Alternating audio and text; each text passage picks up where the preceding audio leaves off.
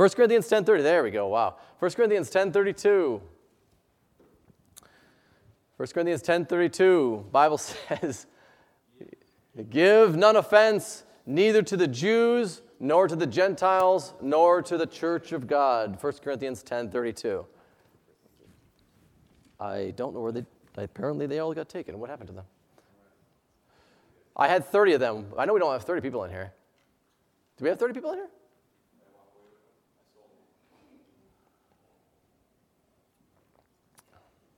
No?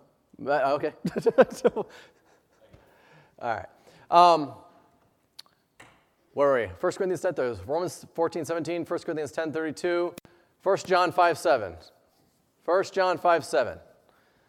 This deals with the deity of Christ. This is actually from way back in the spring of last year.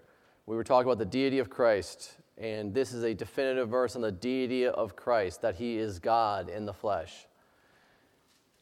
Not found in most modern versions. They take it out.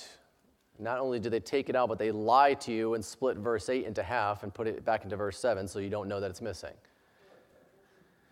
All right, 1 John chapter 5, verse 7 says this, for there are three that bear record in heaven, the Father, the Word, and the Holy Ghost, and these three are one. 1 John 5:7, right? Good. All right, last one. Revelation chapter 1, verse 18. Revelation 1:18. This deals with, we talked about how Jesus Christ, what he did those 3 days and 3 nights while he was dead. And how he got the keys of hell. All right, so Revelation chapter 1, verse 18. I won't sing it. I want to sing it, but I won't sing it. All right, Revelation 1:18. I am he that liveth and was dead, and behold, I am alive forevermore. Amen. And have the keys of hell and of death. Revelation 1:18. All right, so I've had a handful of people quote their memory verses to me and my wife. If you want to quote them, you can say it to us anytime up till next week. Even next week you can say it, okay? They're not super long verses. Most of them are short. And it's good to memorize the scriptures. It's good to hide it in your hearts, keep it there, and be able to use it when the Holy Spirit allows you to. So, all right. Very good, very good. That clock is not right, is it? No, it's not. That is true. That is true. Okay. Let me just...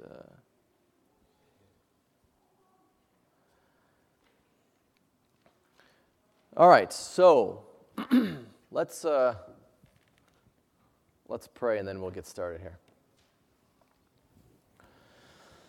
Heavenly Father, we come to you in Jesus' name, Lord. I thank you for your book. Thank you for that you've given us exactly what we need to know to get through this life. You've told us that you've given us all things that pertain unto life and godliness. And Lord, the information that's contained in your word is part of that. And I just pray that you would help us today as we get into your word and study this fifth baptism. Pray that you would help it to be understandable, help my words to be clear, and help me to speak everything that's correct and accurate and be able to explain it well. Pray help it to increase these folks' understanding and knowledge of what you've done for us and the differences and the divisions we need to understand in your word. And pray that this would be pleasing to you and a help to these people. We pray this in Jesus' name. Amen. Okay, so really quick recap. I know we spent several weeks talking about being in Christ. I'm going to just touch that as we go into the introduction of this baptism today. So remember, we're talking about baptisms in the Bible. There's 7 of them, 7 different ones. Don't confuse them. They're different, okay? When you see the word baptism in the Bible, you should ask yourself 3 questions. Who is doing the baptizing? Who are they doing it to, or whom is being baptized? To whom are they? I don't know. Grammar was not my strong suit in school. Who is being baptized? That's the second thing you should ask. And number 3, into what? Who's baptizing whom into what? All right. We talked about John the Baptist's baptism. We talked about the baptism with the Holy Ghost. We talked about the baptism of fire, and we talked about the baptism of suffering. All right, and as far as introduction, and I'm not recording. 1 second. As far as an introduction, last few weeks, we preliminarily dealt with the fact that Paul says that when he's writing to the Roman church at least, he says that in Romans 12, verse 5, we are one body in Christ. All right, and that's going to come into play very strongly in a second here. We looked at the connection with being in Christ is equated to being saved in Ephesians chapter 2. And then the last several weeks, I purposely spent a lot of time going through the scriptures and showing us the benefits that we all have by being in Christ. If you're in Christ, if by faith in Jesus Christ, if you've believed on the Lord Jesus Christ, the gospel, that he died for your sins, and that he was buried, and that he rose again the third day, and you've put your trust in that work of Jesus Christ, you are what the Bible calls saved, born again. You become a child of God because you put your faith in Christ Jesus. That puts you into Christ. And we talked about the value of being in Christ. We had 30 things that we dealt with. There's more in the Bible, but we just dealt with 30 benefits of being in Christ. And that's why, one of the reasons why I say this baptism is the most important baptism there is. All right, of all the 7, this is the most important. Now, the question I need to ask then is, well, by what means do we get into Christ? How does that happen? All right, we know the faith that we place in Christ is what precipitates this, but how are we actually put into Christ? And that's what this baptism is. And let's look at what I believe is the definitive verse. Yeah. Okay, I just broke it. The definitive verse for this Dave. Yeah, just the clip. Yeah, it's just a clip. I broke the clip like an idiot. Okay. Stop fiddling with it while I'm talking. 1 Corinthians chapter 12. This is the definitive verse on this baptism, okay? With this verse really is going to help us through the rest of the references of this baptism. 1 Corinthians chapter 12, verse 13. Now, Pastor Schott's teaching on the Corinthian church, he's mentioned several times this was a very, very carnal church. Not spiritual, very carnal. There's all sorts of divisions in the church because they're carnal. And he's trying to deal with them and get them to act as one unit, as one body. And how can that happen? Well, this is what he started to deal with one thing, particular aspect in chapter 12. He's talking about the different spiritual gifts that the Lord gives, and they're not for everybody to vaunt themselves against one another, but they're to edify the body of Christ and bring it together in unity. And the spiritual gifts are not there to distinguish everybody from each other, but to help one another. And look at verse 11 of this chapter. Paul says, speaking of the spiritual gifts, but all these spiritual gifts worketh that one and the selfsame Spirit, dividing to every man severally as he will. So the gifts are all given by one Spirit. Verse 12, now he's going to give an illustration here. For as the body is one and hath many members, and all the members of that one body, being many, are one body, so also is Christ. Okay? Now, what he says, we got an illustration. I got a body. I got hands, I got feet, I got legs, I got arms, I got eyes, I got a nose, I got a head, I got hair. Those are all different parts. And if I was to define my body by all the different parts, it would be, nobody does that. All right? What does he say? We all, as the body is one, it hath many members. But all the members of that one body, being many, are one body. They all work together in one body. What does he say? So also is Christ. He's telling the Corinthian church there that, look, you guys are all focused on all the differences, which there are differences between people, okay? But you're focused on all the individual members being different. He says you're one body. He says Christ is like that one body. There's one body that has all these different members to it, but it's still one body. And he says, so also is Christ. So what is he telling the church? He's telling the church that they are one body. Well, look at this, verse 13. This is where we understand how you get into Christ. For by one Spirit are we all baptized into one body, whether we be Jews or Gentiles, whether we be bond or free, and have been all made to drink into one Spirit. All right, he says, look, you might be a Jew in this church, you might be a Gentile in this church, you might be someone who's bond, or you might be free. Doesn't matter. You're all one body. And what does he say? Look at the first phrase of this verse. This first phrase of the verse answers all three questions that we should ask ourselves when it comes to a baptism. He says this, for by one Spirit are we all baptized into one body. All right, let's look at this. What's the first question? Who is baptizing? According to this verse, reading exactly what it says, who is doing the baptizing? The Spirit of God. All right?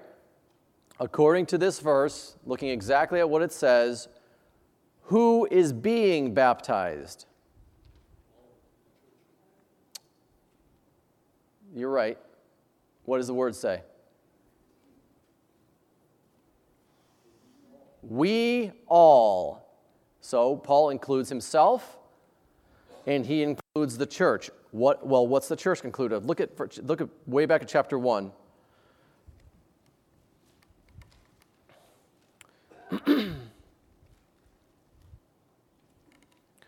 So Paul includes the people he's writing to, and he includes himself.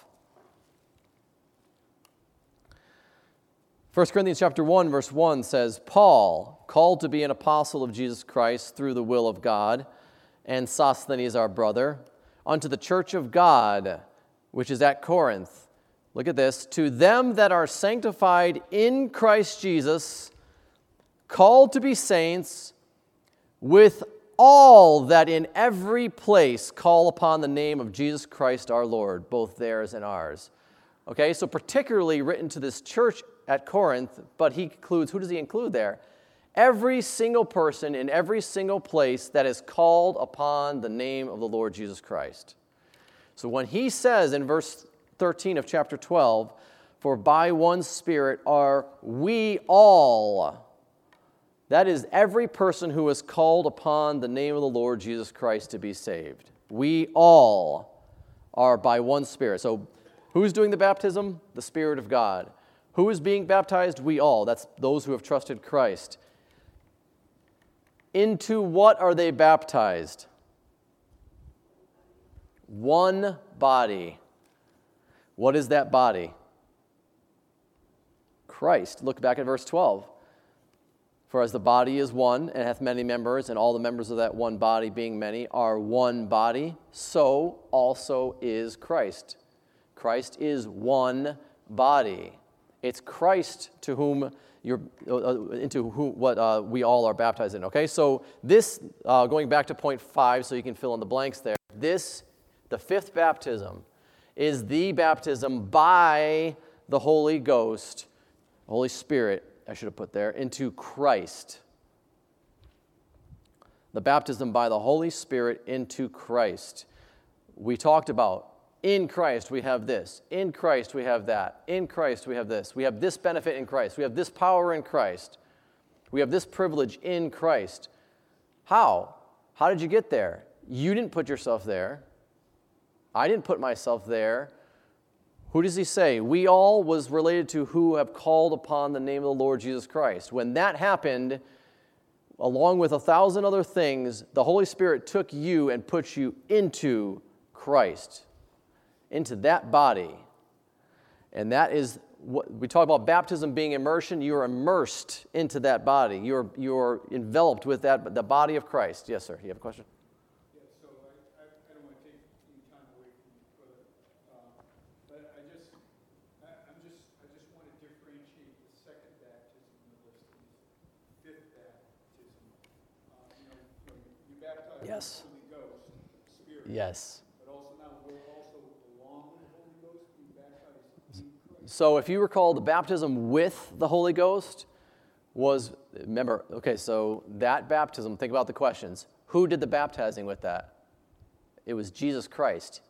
John the Baptist said Jesus Christ would baptize you with the Holy Ghost. The baptism with the Holy Ghost is a baptism into the Holy Ghost, not a baptism into Christ. And I will say this, very good men that I know, that I trust and have learned from, I've heard conflate these two, and I don't think it's correct. I do not think the baptism with the Holy Ghost is the same as the baptism by the Holy Ghost, because number one, the words are different. The whole process is different. The baptism with the Holy Ghost is Jesus Christ baptizing the apostles into the Holy Ghost. This is the Holy Spirit baptizing the believers into Christ. It might be a little nuanced. Do you see the difference, though? Okay. I guess the end result. So the two, let me interrupt you there, because the end result of the first one is receiving the Holy Spirit. The end result of this one is being placed into the body of Christ. So does that make it different enough? Okay. Yes, ma'am. Oh, I'm not going to get into that now. I don't have an answer for that. I'll tell you that right now. I don't have an answer for that. Some people say they do, and I don't know if there is. They're the same entity, but there's reasons why the Bible calls out one as the Holy Ghost and the Holy Spirit, and I don't know a good answer to that. I have thoughts, but I don't have a good answer to that. So, all right. So does that clarify it? Okay. So that's the difference. And yes, I do hear people mix the two, and I do not believe they are the same. They are not delineated as the same way. They are different. One is baptism into the Holy Ghost. One is baptism into Christ. One is done by the Holy Ghost. One is done by Christ. Okay? So that's the difference. Okay, so here's some things to note about this baptism. Number one, I say this because of, okay. Let me just say these things, and I'll say what I want to say. Here's some things to note. We looked at who does the baptizing. Well, it's done by the Spirit of God, correct? Therefore, it's not done by a pastor. It's not done by an elder. It's not done by a priest or any other person, which will explain why that's important. Some of you are saying, oh, of course, and some of you are saying, having questions in your mind because you know what I'm talking about.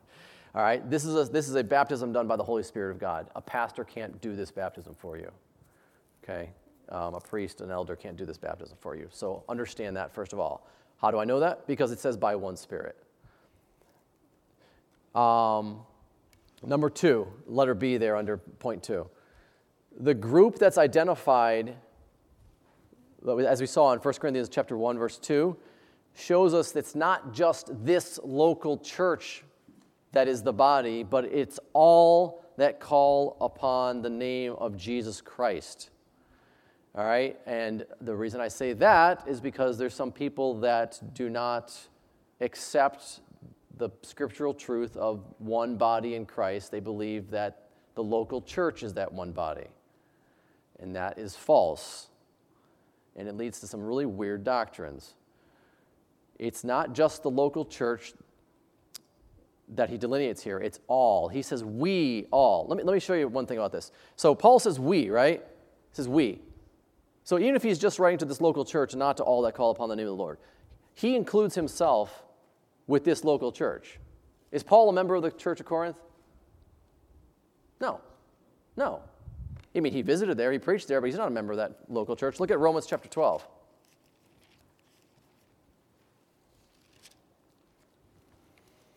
If you know the history of Paul's missionary journeys, you know that he did not end up in Rome until later in his life.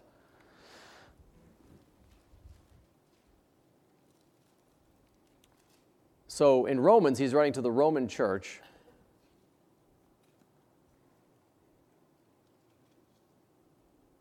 Look at verses 4 and 5.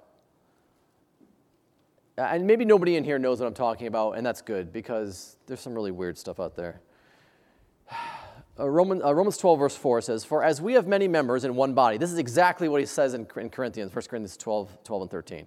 "For as we have many members in one body, and all members have not the same office," look at what he says, "so we So who is that? The Roman church, not the Roman Catholic Church, but the church at Rome, and Paul himself.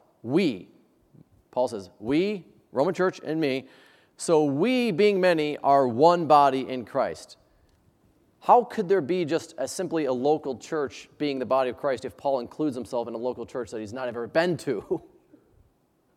Okay, so again, if you don't know what I'm talking about, good. because there's some strange doctrines out there and they're wrong. Yes, sir. Isn't it the difference between the local church and the church universal?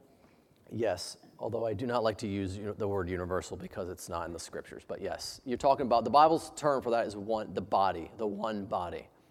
It's one body, and if you look in scripture, that one body, like we saw in 1 Corinthians chapter 1, verse 2, is all that call upon the Lord Jesus Christ. Yes, but that... So there's a difference. The Bible does delineate. There is a difference between a local assembly of believers and the body of Christ. And some people do not make that distinction. And that's a problem because you end up with strange stuff. Yes, dear?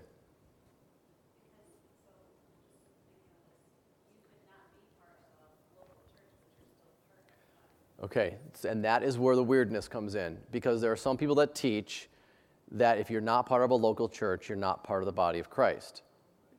And while I firmly believe the Bible tells you should be joined to a congregation of believers, that is not being part of the body of Christ. Yes, sir. There's a small group of Baptist writers who are called Landmark Baptists. As part of that problem, of course, obviously, I got some friends that are named that way, of course, but the idea that if you're not a part of a Baptist church, you're not part of the Church of Christ. Ridiculous, of course, obviously. We don't believe that for a second, obviously. Yeah. In case you didn't want to say that. I try to be as gracious as I can up here, but yeah, I mean, I have no problem saying that. I don't want to delve into the and run down the rabbit hole with it. But yes, so there is a local church, a local assembly called out in the Bible, and Paul knows when to delineate that. He'll talk about a local church, the church at Corinth, and he'll delineate that. But when you talk about someone who is in Christ with all the benefits we talked about last 3 weeks, that's the body of Christ, and Paul clearly states here that it's we all. He includes himself in churches that he was not a member of. So, yes. Just one more thing, just to get it on the table here. Closed communion, of course, churches practice members only, obviously. We're closed communion, obviously, for that very reason that you're talking about. We're all one spirit. Yeah. And if I could say this too, there's policies that local churches have, and that's fine to regulate how they do Lord's Supper or whatever, things like that.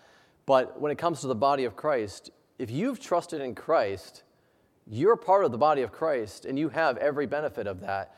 And some people teach that you don't, and that's a problem. Okay, so just to cap it, Paul says to the Roman church, he says to the Corinthian church, he includes himself with that body. And how can you do that if he's never been there or he's never been a member of that? It's because every believer is part of that body. Yes, Tim. I don't want to go too far down the rabbit hole. I knew this one was going to do this anyway, so go ahead. But when Mark mentioned universal church, what this seems to imply, isn't that what the Catholic, is that a Greek root? It's a Latin root, yes. And yeah, I choose not to use the term for various reasons. I like to, when it comes to matters of very clear, especially doctrine that is often, how do I say this? Certain doctrinal truths that have other false doctrines associated, people mess up and misconstrue. I do not like to use common worldly theological terms. I will use what's in the Bible, okay? Does that mean that every word I'm going to say, every term I'm going to use is scriptural? No. I say, like, the term rapture. Rapture is not in the Bible. Am I going to use it? I don't have a problem with using the word rapture. It's not a term that gets misapplied very often. Now, the term Catholic, the term universal, yes, I avoid that one because the Bible has a very clear term for it. It's the one body in Christ. And once I start using extra biblical terms with doctrines that people mess up you can really get into a mess. And so that's the only reason why I do that. Yes? So the Jews and Gentiles that compose Yes. that, not universal, It's okay. but the body. Yeah. Well, it says that right there in verse 13, whether we be Jew or Gentile. And in these other places, whether we bond or free, male or female, we're all made to drink into that one spirit, and that is yes. In that sense, it is universal. It's not a bad word. I just choose not to use it because of the other people that use it. And I won't go into that because I have another rabbit trail I want to run down, and I can't do that. So, but anyways, so yes, so the point is we're not talking about a local assembly. We're talking about every person who has believed on the Lord Jesus Christ is placed by the Spirit of God into Christ, and they are one body. Okay, I think we all got that, right? All right, and that's good. And I'm glad we kind of brought up some of those things. Okay, so letter C. So this right here, so who baptizes us? It's not a person, it's the Spirit of God. Who is baptized? Every believer in Christ is baptized into Christ, put into Christ. Number 3, the letter C there. Understand then, because of this, it is a spiritual baptism into a spiritual entity, that's the body of Christ, which is called the church. Okay? Now, the word church in the Bible is used both of a local congregation and of the one body of Christ. And you've got to look at the context to determine which one it's talking about. Okay? But as far as the one body, another term the Bible uses for it is the church. Okay? We talked about the Jew, the Gentile, and the church of God. Mark just brought up that the church of God is made up of Jew and Gentile. The church of God, that is the one body in Christ, okay? You will see sometimes Paul refer to a single local congregation as the church of God, and that's fine. What you will never see is a church of God referred to. You will never see a church of God as if they're separate, distinct entities. That's exactly what Paul's trying to avoid here, is the fractions and the schisms in between believers. The church of God is one unit, okay? It's a spiritual unit. It's a spiritual baptism. This is not something physical. No person does this baptism. It's the Spirit of God. It's put into a spiritual entity, the church of God, into Christ. Okay, so, and the Bible does refer to this as the church. Let's look at that. Ephesians chapter 1.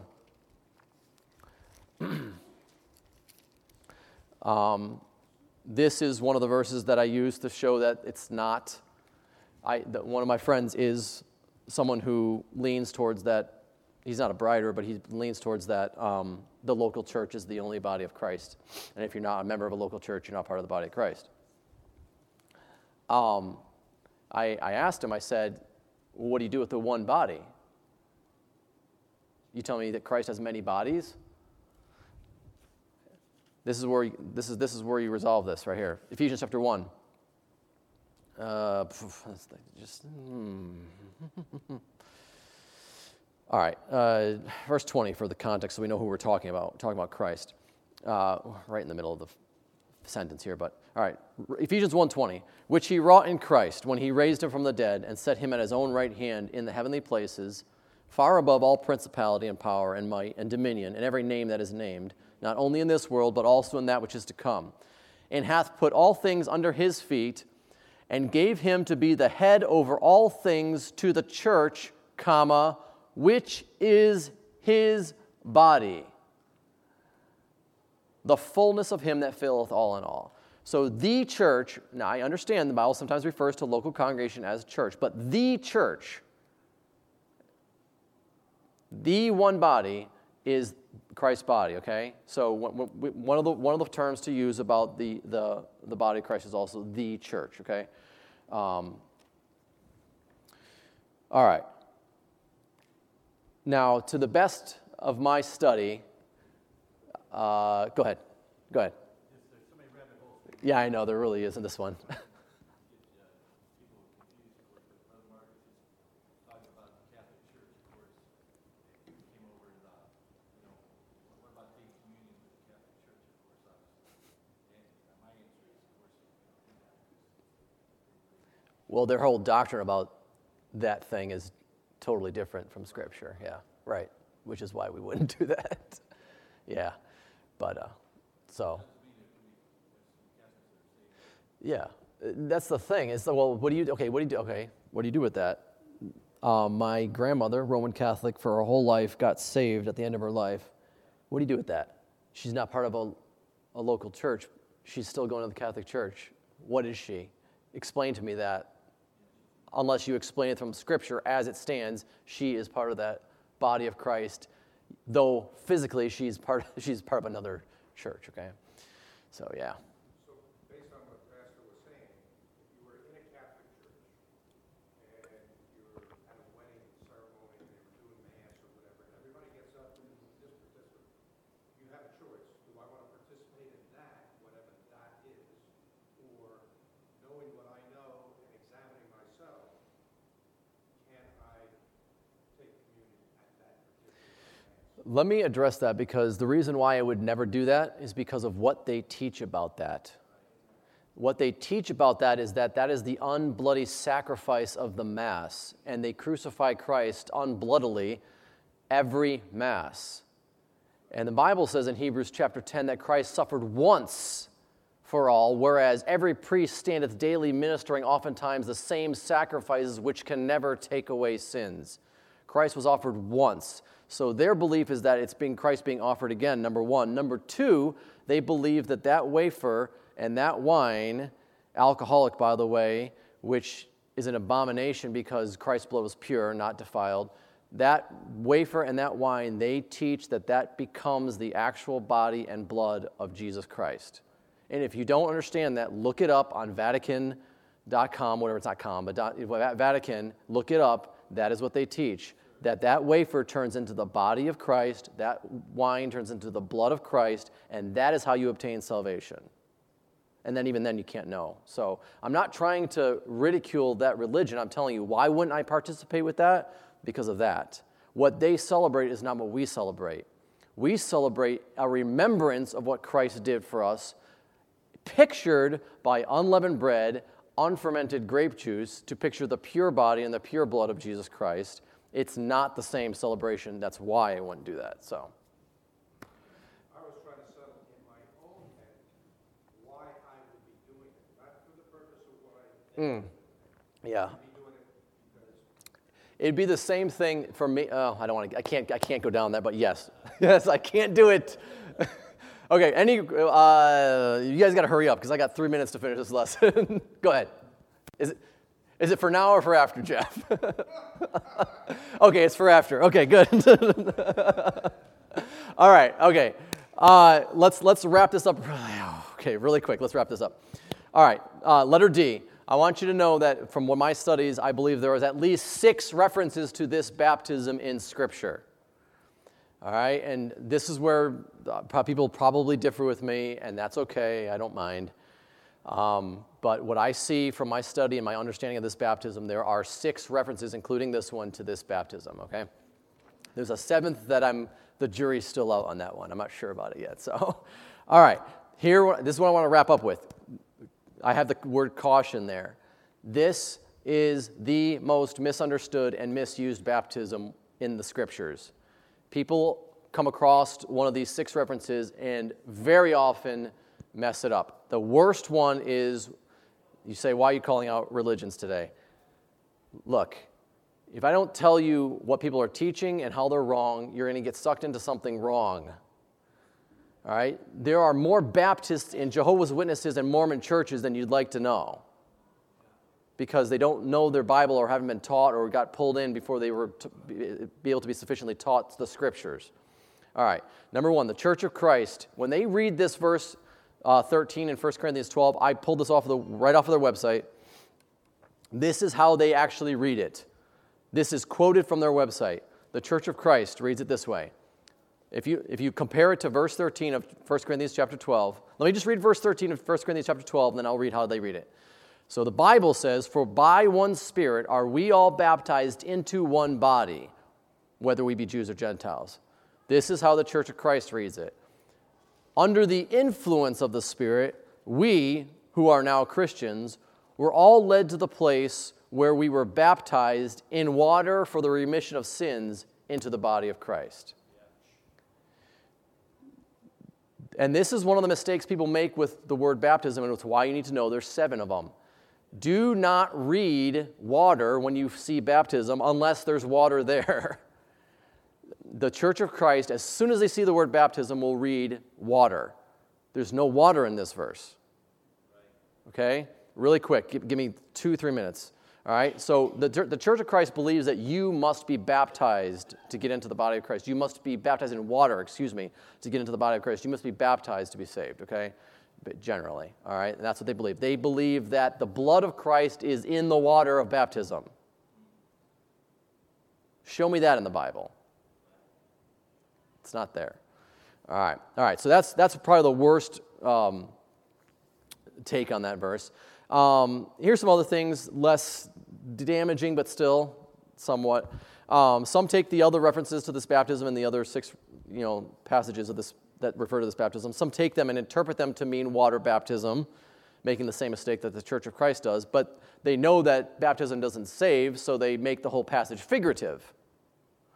And then you miss out on some very important things that we learned that this baptism does for us.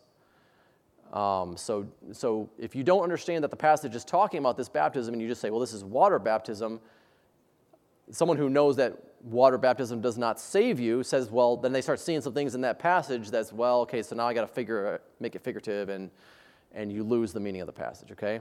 And then I also addressed letter C already, but very often I hear this confused with the baptism with the Holy Ghost, whereas the term in this baptism, it's the baptism by the Holy Ghost. Okay, they're not the same. One is being baptized into the Holy Ghost, receiving the Holy Ghost, the indwelling Holy Ghost, the comfort that Christ promised. That's the baptism with the Holy Ghost.